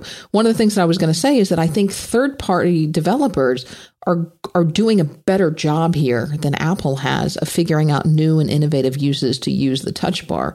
I think Apple has just kind of put what used to be keyboard shortcuts in the touch bar, and perhaps that's why I've not been particularly pleased with it. But I think as we start to see third-party developers come out with apps for the touch bar, I'm getting more excited about it as time goes on. Yeah, some other things that delight me on it in Apple Mail, they've added this machine learning thing. It started on iOS. It's made its way to the Mac now, where the app tries to predict where you want to move a message, whether you want to move it to the archive or move it to some other folder. It's not super great, but it seems like it's getting better. And it does that predictive move in the touch bar in Apple Mail. So I've got an email open. I can just look down and quite often it'll say move to this folder. And it's the folder that I actually want to move this to. And I just reach up with my finger and tap that and it's moved. That is clever. And that made me happy. And also just, I kind of sort of related Touch Bar. A Touch ID is awesome. That's something I will unqualifiedly say is awesome. I mean, I open 1Password, I put my finger on it, and I get access to my data. I don't have to type my super long password. I open the Mac up, I put my finger on it, it unlocks the Mac. Sometimes my watch beats it. It just depends. There's always a little race going on. But I think this Touch ID on the Mac, I didn't know how useful it would be. Now that I've spent a week with it, it should be on every Mac. I mean, they need to find a way to add it to the keyboard for the iMac. They need to get it into whatever the MacBook Air is going to become. The plain MacBook needs it. I think whether or not they put Touch Bar and everything, this Touch ID is really a nice experience for a Mac user. So I hope everybody can get that one soon. I agree. However, I will say that for me, Touch ID has worked fairly inconsistently. Generally, Touch ID works where you would expect it to work on an iPhone. So, for example, Touch ID typically works when you wake your Mac from sleep or from a screensaver, but it doesn't work for your initial startup. Just like if you turn your iPhone off and restart it, Touch ID doesn't work there either. But I've also found several areas of the OS where Touch ID should work, but it doesn't. Like unlocking system preference panes. I found somewhere it works on, but mostly it doesn't. Like I was just installing Keyboard Maestro and I needed the accessibility access for it and wouldn't do it. Had to go down and type in the password for that. And installing applications, or sometimes when the system asks for your password, it works. Sometimes it doesn't. And I don't know if that's based on how the developer has written that request or a number of other factors, but it just seems to be a little bit of hit or miss. Here's my concern about Touch Bar. And I am concerned is Touch Bar the new 3D Touch? And what I mean by that is, since Touch Bar right now is only available on a select lineup, just like 3D Touch only works on the iPhones. It doesn't work on the iPads. And for a long time, it only worked on, the most current iPhones. Now it works on both the iPhone 6S and on the iPhone 7. Does that mean that we'll never really get anything great in the Touch Bar? Because Apple can't, because it can't do it because it's not universal across all Macs. So does that mean we'll get a few novel things in the Touch Bar, but as a result, developers and Apple aren't going to spend much time and effort on it because it's not universal across all devices? I mean, Apple had to spend, as Jason Snell rightly pointed out, a ton of developer time and resources in developing the Touch Bar from the beginning, because they had to totally, rethink the way that they were going to develop their operating system and their Macs. So there were a lot of resources that went into the Touch Bar. But where does it go from here? And I guess that's my question, is because the Touch Bar is not ubiquitous, how much is it going to take off? How much attention are third-party developers going to pay to it? How much attention is Apple going to pay to it? I think you kind of answered your own question, though. I mean, the 3D Touch was only in the new iPhones last year. Now it's in 2 years worth of iPhones. And this thing, I think, over time is going to grow. As we understand, Apple hasn't been totally upfront with everything involved, but I understand it's got its own separate ARM chip. It's almost like an Apple Watch brain driving this little tiny OLED screen at the top of your Mac's keyboard. So it's a computer within a computer. And, in a year, that's going to be a lot cheaper to make, and they're going to have a lot more experience making them than they have now when it's brand new. I fully expect this thing to make its way across the line. And, and I fully expect the software to get better with time. I mean, they shipped it. They've got it out now. My guess is a lot of the complaints you have in some of the system preferences, it's not there yet. I think that's stuff you're going to see get fixed over time. So I think this is only going to get better. And I think it's going to be, I think it's going to spread across the line of Macs. And I really hope they make one on an external keyboard at some point, because I think it's good enough and it's worth using enough, even if it's just the Touch ID, but even like the little tools that show up, it's nice. And I also feel like another thing about the Touch Bar that I really have come to appreciate about it is it feels like it's adding a little bit of whimsy to the Mac in an era where Apple seems to not, do much whimsy anymore. So, I think it's a good thing. I think, as you were saying, Jason said, there's a lot of resources that went into making this work. There's the fact that it works in Apple Mail and Pages and Keynote and Microsoft Word and everywhere else, kind of out of the box, means that people have invested in this thing. And and I fully expect it to be around for a while. I think this is Apple trying to find a way to bring the Mac into this touch world in a way that makes sense to them. Yeah. We're starting to run a little long, so I want to move on. Let's talk a little bit about power. I am finding that I'm not getting nearly as good a battery life as I expected. And I will preface that somewhat by saying my machine is, number one, there may be something wrong with my machine. We kind of talked about that at the beginning. But I am also still doing the initial setup. I made a mistake when I created this is one of the pain points that I had with my machine is I screwed up when I set up my Mac from scratch. So don't do this, is I accidentally renamed my home folder. My home folder's name has always been Katie, and I accidentally renamed it Katie Floyd. So I'm having to do a lot of refile uploads and backup that I probably shouldn't have had to do if I had done everything correctly. So like my Backblaze is running. I've got new Time Machine things running. And so I've got a lot. Pick one username and always use it from then on. I know. Yeah. So I've got a lot. My point being is I've got a lot of stuff going on in the background, but I will tell you that I'm regularly getting only about 3 to 4 hours under what I would consider normal load.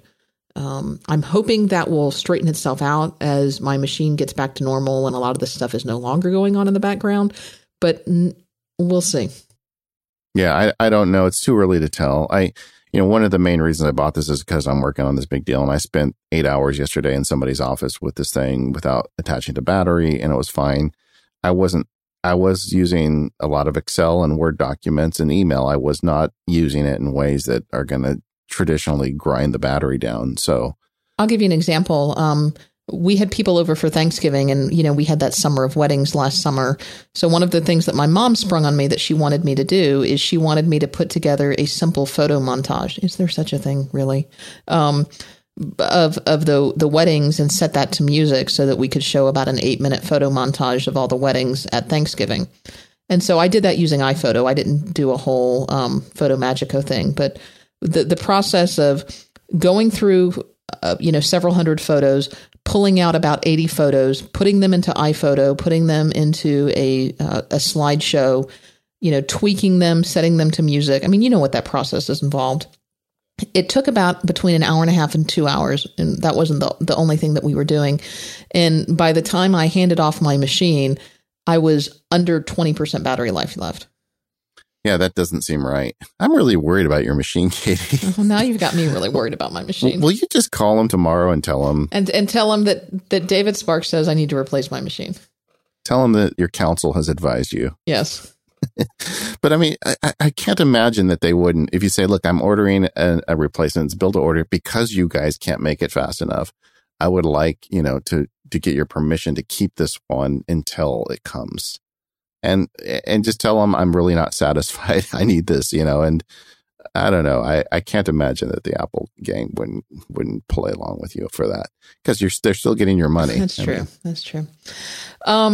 The another issue with power, while we're on it, is lack of MagSafe. This has nothing to do with my problems, but it is related to a computer that has low battery life, because you're gonna have it plugged in more. It is, but I will say I had my first incident today with lack of MagSafe. I totally expect that. I mean, everybody's acting like the removal of MagSafe. Well, you had to do it. Blah blah blah. We'll get by without it. These are all people that have been using MagSafe so long that they've lost track of the number of times that the dog ran by and disattached it, or the kids, or, they opened a drawer and pulled the cord and, yanked it loose. I mean, there are going to be broken Macs because there's no MagSafe anymore. Absolutely. Yeah. In fact, I pace when I talk, and I was pacing around my office, and I had the cord all attached because I don't have my cords all nicely tied up yet. I had the cord, it was dangling on the floor, and my foot got caught up in the cord, and off the computer fell off my desk onto the carpet. Thankfully, onto the plushy carpet, it was fine. Okay, but we don't want Apple to hear that part when you return that. It's fine. When I say it fell to the floor, I meant it fell into my outstretched arms, and I lovingly caught it and cradled it, and it's fine. Yes, like an angel. Yes, with a pillow. I was carrying a pillow at the time. I totally agree. I think if you are getting one of these and you're going to be using it somewhere where there's any risk of this, there are some third-party options out there. There is Griffin has one, and then there is also a new Kickstarter out Forget the name. Do you remember the name of that one? Yeah, I put a link in the show notes, and I've ordered 2 of them. And I think the one on Kickstarter looks a little cleaner, but basically they're both the same thing. The one with Griffin is actually connected to a USB-C cable. A Snapinator. Yeah, Snapinator. So it's basically a MagSafe connection, but it adds maybe a half an inch to the outside because you've got to plug a thing in, and then it's got the MagSafe. It's connected to that, and then it's a female receptor for your USB-C cable. If you're using it, if you're moving around, get one for the office, get one for the home. The downside is you've got this little thing protruding out the side. If that really bugs you, pull it out when you're not using it. But if you're going to be using around cables a lot, man, that's a great device, and I think it's totally worth the money to have it there. Dongles. Well, actually, let's talk about the screen, because this is the first time you've used a Retina Mac, isn't it? Yes. It's nice. Yeah, you're just not that impressed. I am not. I will tell you. You told me as soon as I went Retina, I would never go back, and I would be spoiled and ruined forever. It's nice, but I'm not blown away. It is not the experience that I was expecting it to be, and frankly, I'm a little disappointed in you. Hashtag Katie is not impressed. Katie is not impressed. It's fine. I look at my daughter's iMac and I'm like, my eyes bleed. I'm like, how did I ever work on a computer like that after I've been looking at Retina screens now for a while? I just can't imagine going back. Well, it could be one of 2 things. It could be that my eyes either are not good enough to appreciate it or are not bad enough to appreciate it. I'm going to go with they're not bad enough to appreciate it, but it could be the other way around. I love the Retina screen so much. I love looking at my screen like it's a piece of paper, and I don't see individual dots. And I just think I don't know, that's weird that doesn't impress you, but that's okay. Everybody's entitled. What would you buy to go along with your fancy MacBook Pro? All right. So I debated back and forth, and I got to tell you, this is an area where Apple lost me.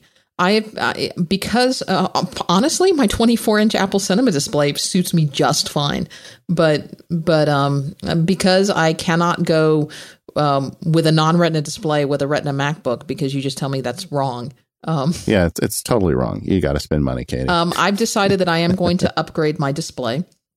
And so I went back and forth about the displays to buy.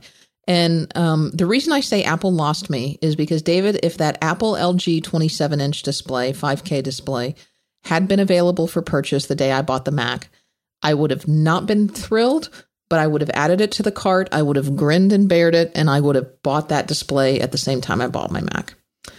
But it was not available. And so instead I waited and I looked and I shopped.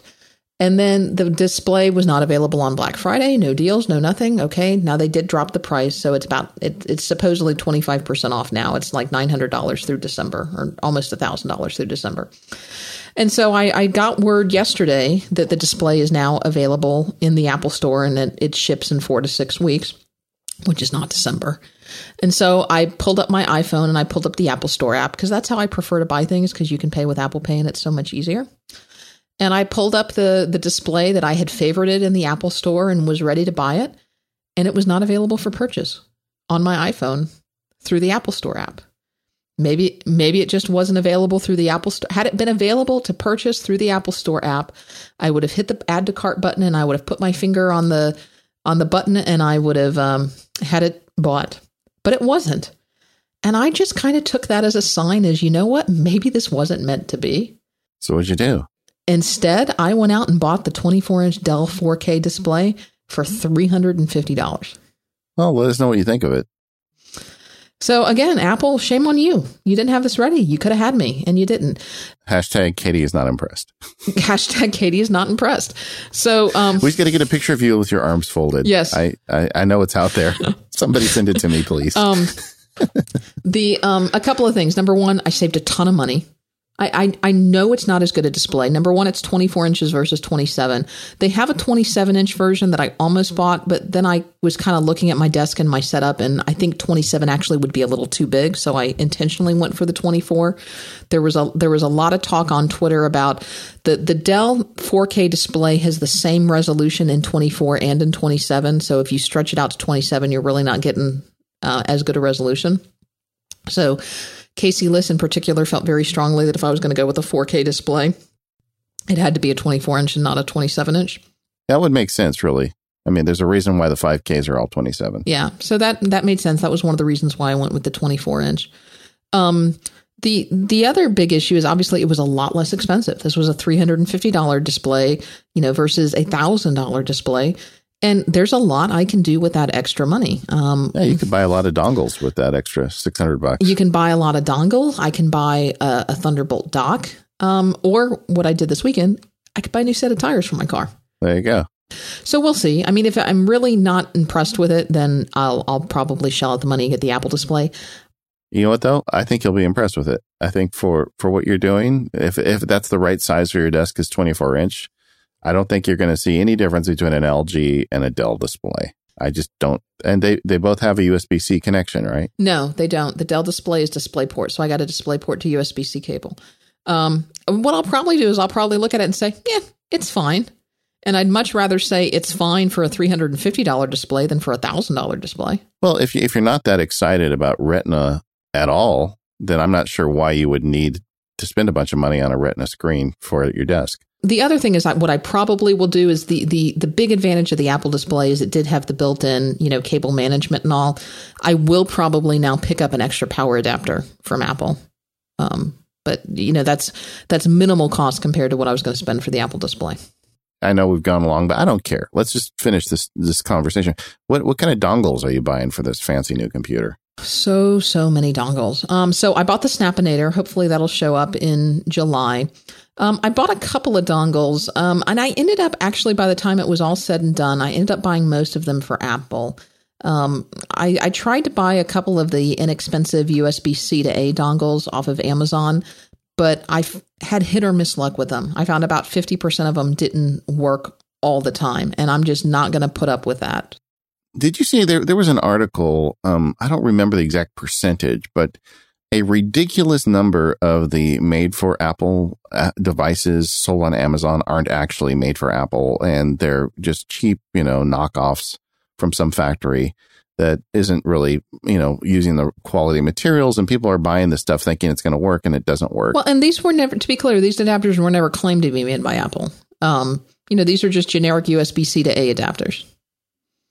Yeah, unfortunately, Amazon is becoming a place where you have to be careful, when it's stuff like this, what you buy. I mean, it's just like phone batteries, when you buy these external batteries. The reason why I keep leaning on 2 or 3 manufacturers is because they're people I trust. And there's a bunch of stuff out there that is just being made really bad and can cause problems. So I think you're right. And Apple lowered the price on their own dongles, so now it's not such a big price difference either. Which ones did you get? I bought a couple of the USB-C to A adapters from Apple. They're kind of big and bulky, but there you go. I think unnecessarily so, but I did. Wherever I could, I tried to buy cables in place of adapters. So, for example, I bought a couple of USB Type-C to USB-B cables, one for my podcaster, my Rode podcaster, one for my current USB-C dock, because that then just makes everything that I plug into the dock USB-C. I bought the Apple digital AV multi-port adapter that's got a USB-A, a pass-through USB-C, and then it's got an HDMI adapter. And then I bought the Belkin USB-C to VGA adapter. That's just VGA on it because I didn't need another multi-port adapter. It was about half the cost. And then I bought the Thunderbolt 3 to Thunderbolt 2 adapter because that was the only way by using the Belkin... Your monitor. Yeah, by using the Belkin Thunderbolt dock as an intermediary. That was the only way to make my existing monitor work. Yeah, I haven't bought any dongles. I own an existing USB-C to USB-A dongle because I had the MacBook before and I haven't plugged it in yet. This is a second computer, so I don't need to make sure it works with the scanner and everything. It's just, so I haven't really had any issues yet. I haven't had the need to buy any adapters. I do think that this whole thing with the dongles, I understand why people are upset, and it's never fun to be part of a transition, but literally everything about USB-C is better than USB-A. It's smaller, it's faster, you can turn it in. MagSafe. Well, that's a different, MagSafe was never a USB connection. I mean, so that's a whole different argument. They took that out, but but like the stuff that uses USB-A cord, it's like you can turn it upside down or right side up. It doesn't matter. Everything about it is better. I think that this is a good move and it needs to happen. And so we're going to have a little bit of pain while we do it, but we'll get through it. And in a few years, we'll be like, remember when we used to have those, what was it? The serial port that had like I think 32 different pins in it, and one would bend and the thing wouldn't work anymore. And it was as thick as your finger. I mean, all this stuff evolves and we're just in the middle of another evolution. So I don't really I know some people, it's popular to write about how Apple is ruining this computer by putting these USB-C ports in. I don't think that that's a mistake. I think they're doing the right thing, but whatever. Anything else did you buy for the fancy new MacBook Pro? Well, let's talk about bags because it's a different size, different form factor. So we should talk a little bit about bags. I am trying the Waterfield designs, and this is a tip I got from you because I really like the Waterfield cases, or you really like the Waterfield cases, and you turned them on to me. So they sent me out, I think is it called the Side case, the SYDE case? This is their new bag. It's pretty sweet. It's a how do I describe this? It is a sleeve, but it has a pouch on it. Okay. Kind of minimalist. Yeah, it's kind of the best of both worlds. You get a minimalist sleeve bag, but you always need to carry a few extra things, like a few extra dongles and maybe a battery and maybe a power cord and some other things. So then it has this little pouch on the side, and then it also has a little sling that you can put around it, so you can carry it on your shoulder. And I've never had a Waterfield bag before, and it is really, really nice. I will tell you the very first impression that I got out of it is I pulled it out of the FedEx box and I took the plastic off of it, and I was just overwhelmed in a positive way by the smell of the leather. It was just the best smell ever. And you can tell that this is a really quality. I mean, the craftsmanship is top notch. It is nice. I've over the years, they're in San Francisco. And I met somebody from Waterfield years ago, and I started buying their stuff. And I think Connor, remember Connor? Yeah. Oh, yeah. Connor's not from Waterfield, though. But no. But he just had their bag. Yeah, and I saw his. I was really impressed. So I bought one, and I just bought a sleeve for the dash. Because they call it the dash sleeve for this new MacBook. Because when I carry this thing, like I said, this is not a computer I'm going to be carrying with me every day. I'm going to be carrying it in my briefcase, like for important stuff for work. And occasionally it slides into my backpack, which doesn't need a sleeve, but the briefcase does. So they have a simple dash sleeve. I think it was like $60 that is really nice and leather and wraps it nicely. But yeah, they have good stuff. I've come to really appreciate their bags and backpacks. So it was, I like it a lot, and it's definitely going to probably be my go-to bag for this. I like it because it's small and minimalist, but it's got that little pouch. It's like a little kangaroo that you can carry extra stuff in. So overall, I'm not sure, Katie, are you feeling like this is the wrong purchase for you, or where are you at? I mean, there's a lot of stuff here you don't like. I don't know. Obviously a lot of this has been overshadowed by the fact that I might have a dud. And that has overshadowed a lot of that. So I'm trying really hard to take that out of the factor and take that out of consideration, because that's not fair. I mean, that is something that likely just happened and certainly doesn't happen to anybody, or it happened to everybody else. I don't know. I guess I keep coming back to is I feel kind of stuck. I don't really know what the other option is. I feel I almost canceled this machine, as you know, and decided to wait for a new iMac.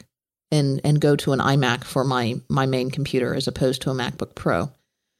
But just as you've come to the conclusion that you still need a laptop, Mr. iPad still needs a laptop. Yeah. I know that I need a laptop. I will always need an Apple laptop. And for me, ever since the Titanium PowerBook in 2001, I have had a laptop I've always gotten a fairly high-end laptop and used that as my primary machine. And that has worked well for me since 2001. And I see no reason why that shouldn't continue. I don't want to have a nice fancy iMac and then a less fancy laptop. And I guess I feel a little stuck because I don't know what the alternative is. I don't know if maybe this is a transition year. Certainly to some degree with USB-C it is. But a lot of this I don't see changing. The keyboard's probably not changing. The trackpad is probably not changing. I mean, they may make a few iterations on it here or there, but I don't think Apple sees any of these things as a problem. I think that you're going to get whatever this problem you're having is going to get resolved one way or another. But The things that I'm hearing from you, two of the biggest complaints are keyboard and trackpad. And I think one solution for you would be spend another $350 and put a 24-inch monitor on your desk at your work and get whatever keyboard you want. Get the most clickety-clack keyboard and whatever trackpad and mouse you want and dock this thing. That's what I do. Yeah. You're only using the keyboard when you're not at your desk at home or at work, which my guess would be is not a huge amount of time. Correct. And then you've got the power of the new machine and, move on. But I don't think the answer for you is go back to a MacBook Air because the stuff you do really kind of needs the power this thing has. Yeah. And so there's a lot to like about this machine. I like the power. It's a beautiful machine. I really don't like the keyboard and the trackpad. They're growing on me the longer that I use them. But again, I don't know what the alternative is. And I feel really bad for the few friends of ours who simply cannot use this machine because I don't know what the alternative is for them. Well, I've only been using it a week, and the thing, I kind of rage purchased it because I left a meeting that was just very frustrating. We're going to do a whole show on using the iPad, and it's coming up. So I'm done teasing that, but there's some really great stuff. And the conclusion from David will be he bought a MacBook Pro. Well, the conclusion would be for a lot of people, it's fine, but and we're going to talk very specifically about the things where it doesn't work. But either way, so I'm about to say I'm not going to be using it every day, but I'm going to be using it enough that justifies the purchase, and it's working fine for me. And I'm not really pushing it as hard. It's a second computer, and when I do need it, it's nice. And when I decide that I need a Mac, but I don't need a Mac that's in the corner of my bedroom, it's nice having one that I can take with me. So I'm happy with it. The keyboard is fine for me, as I said. I think the touch bar is cool. I'm really curious to see where it all goes, and I don't have any regrets. I'm happy with it. But I'm very curious to hear how this all works out. So, Katie, you're going to report back to us whether or not you get this machine working and how you find peace with this new trackpad and keyboard. So I look forward to hearing about that in future shows. But that's enough for today. I want to thank our sponsors, Pearl Rear Vision Camera, which is an awesome new sponsor for us, and Squarespace, Middle David, and Smile. If you have feedback for us, send it out to feedback@macpowerusers.com. You can also find us on Twitter. We are at MacPowerUsers. Katie is at Katie Floyd, and I am at MacSparky. We've got our feedback show coming up soon. So let us know what you think about all this stuff, and we look forward to hearing from you.